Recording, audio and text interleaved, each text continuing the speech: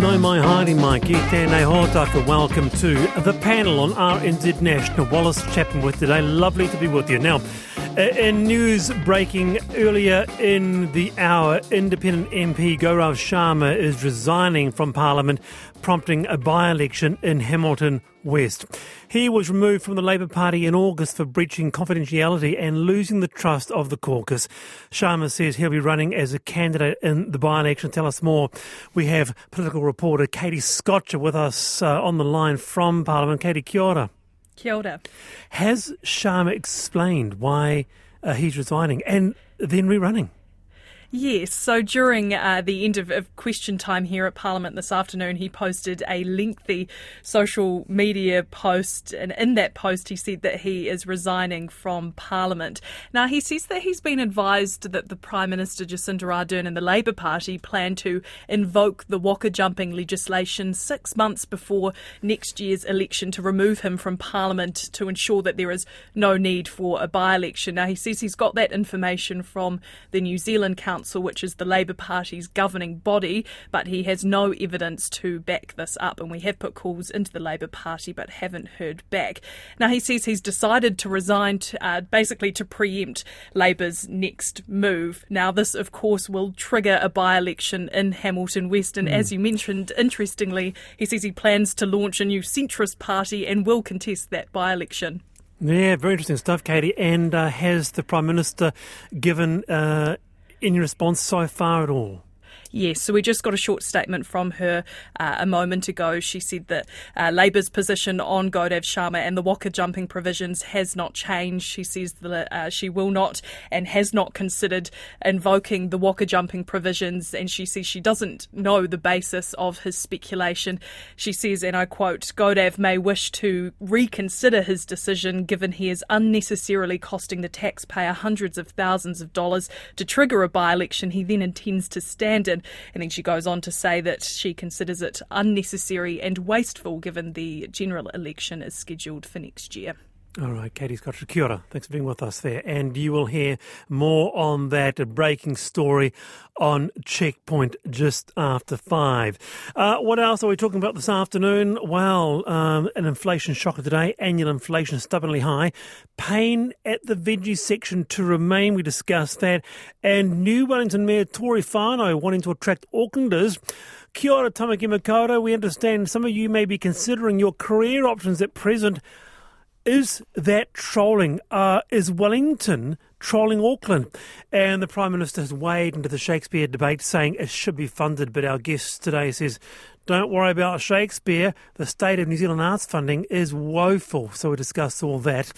And today, the editor of NZ Gardener, Joe McCarroll, joins us. Kia ora, Joe. Lovely to see you. Kia ora, Wallace, and kia ora, Raj, as well. That's right, Raj. Chakraborti, Wellingtonian novelist. Raj, how are you? Kia ora, Wallace. Kia ora, Joe. Great to be here. All right, now, who doesn't love bonsai? This first. You can't be human if you don't love your bonsai. They're up there with life's little pleasures like great marmalade or reclining in a lazy boy.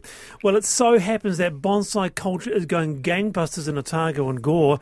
Otago Bonsai Society are spreading the bonsai word through exhibitions, events, home visits, and there's an exhibition on until October the 24th at the Dunedin Community Gallery in Princes Street. With us is Otago Bonsai founding member Joy Morton, who is an acknowledged international authority. Joy, it's lovely to have you on the panel.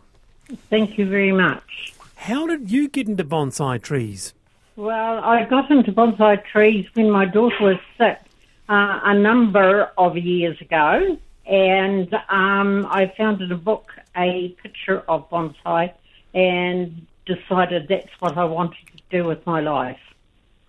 And now, Joy, you've got the bug in a big way. Bonsai literally is your life. Yes, it is. Yes. So many people go onto a garden home. You'd have your flowers, veggies, shrubs. For you, it's bonsai, Joy. How many do you have? Ooh, a little over 100. Yeah. Wow. That's quite a bit. And it so happens, Joy, we have the editor of NZ Gardener with us. You'd have featured bonsai before, Joe. We have, Joy, but I must say yours look just beautiful. So congratulations. I know how much work goes into it, and almost the work, the aim of the work is for it not to be visible, for it to look so natural and so perfect and flawless as if it had never been touched. Oh, is that right, Joy? Yes, that's right. And it's to make it look like an old tree that has been shrunk. But it hasn't been shrunk because it's been developed from word woe to look like an old tree. And that's the development over many, many years to give it that look. And I think it takes such, horticultural and technical and artistic ability, Joy. I've seen some beautiful bonsai, actually, with our beautiful native plants. I wondered if you might have tried any native plants. Yes, I have, and I've got a beautiful kowai down in the show at the moment, and it looks very much like a very large kowai, but it's very small. Oh, I love it. About 20 inches high. Is it in flower at the moment? It's got flower, it's covered in flower buds, but not in flower at the moment. Oh, that'll be just so beautiful. I just love the bonsai, because as you say, they look big, but they're small, Raj. There's this element of deception with bonsai. You would have one, Rajorji. We don't here, but growing up, I was much more used to seeing them in India. Because a far greater proportion of people live in apartments and have bonsai in the gardens that they create on their verandas. And what I remember from childhood is this, they have this uncanny, surreal quality for a child because it makes you feel like a giant looking down at what is essentially a huge tree like a banyan in miniature. So I vividly remember that. That's a good point, isn't it, Joy? There's an element of deception, as Raj says there. There is very, very much an element of a deception, and particularly when you go into Psyche, which is your landscaping, like a whole vista of a garden, but it's very, very small. I understand, Joy. I understand that you were selected to demonstrate your techniques at the World Bonsai Convention in Jintan, China. Now, that must have been an amazing experience. Well, it'd be the most amazing experience of my life to do that. And it was such a thrill to go there and meet so many different people from different countries and people that I'd read about in books and such like, to be demonstrating alongside of them. So it's just an awesome experience. Have you tried doing it, Joe? I haven't actually. I know a lot of people who have, but I would say if people have the opportunity to learn from Joy and the other members of the society, that's a great opportunity to have because there is such skill involved. And, there have been quite a few people over the years I've met who have put the years and years in, as you clearly have, Joy. And to learn from people who have that level of skill and expertise is a wonderful opportunity. And as always in gardening, people are so generous with those skills. But yeah, if you're down that way and you have the opportunity, I'd go and learn from the experts because then you could bring that to your own life. Speaking of experts, someone was saying Mr. Miyagi was a big fan of bonsai. Even taught Daniel San something about them. That name is very familiar. Why is Mr. Miyagi familiar to me? Text me 2101. Do you know who Mr. Miyagi is, Joy? Yes, I do. Oh, who is it? Karate Kid. Are you a fan of the film? I enjoyed the film, but I didn't enjoy the impossibilities of what he was doing. Yeah, no, exactly, yeah. It gave a false impression of that you could keep bonsai inside.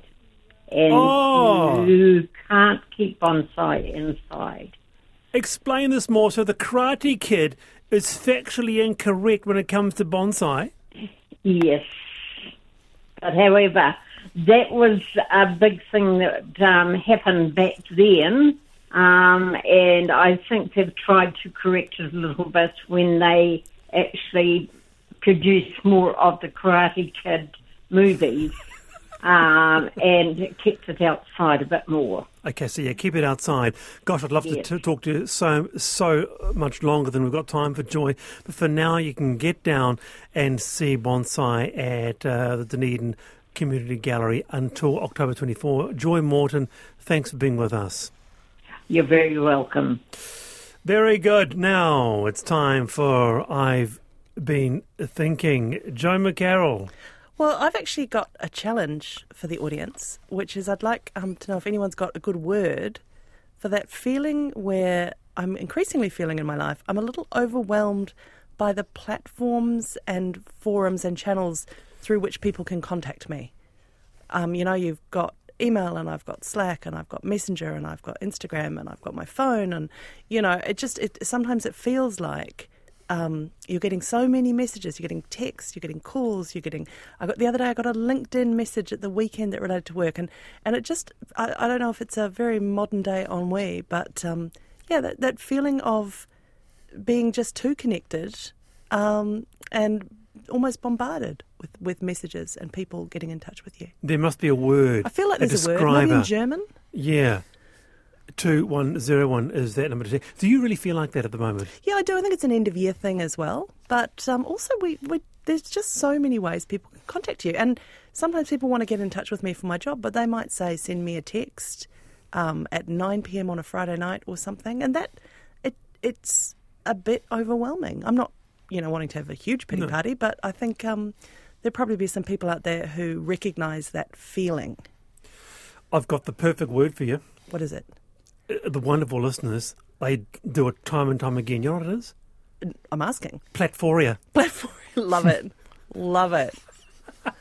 That is really good. You have Platformia. So what I was coming on to ask is how to describe it. Yeah, it's Platformia. And then I can go about my day. People will be like, how are you? Oh, the Platformia. Is that a real word? I don't know. Anyway, Raj Chakraborti, I've been thinking. Well, as a small segue, this last little while, I have been waiting to be contacted for news on something that is actually largely out of my control. It's other people who will make the decision, but either way, it will make a big difference to me. So kind of part of me has been spending this time holding my breath. But throughout all of it, I've spent each day with our dog.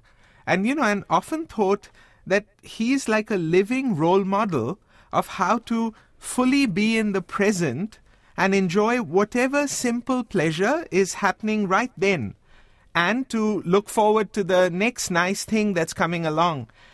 And I have found that really grounding, and that's what I wanted to share, that when many things feel out of my control, how Comet, our dog, shout out to him, reminds me to savor every small pleasure, and that small pleasures and the closeness of those you love add up to a good day.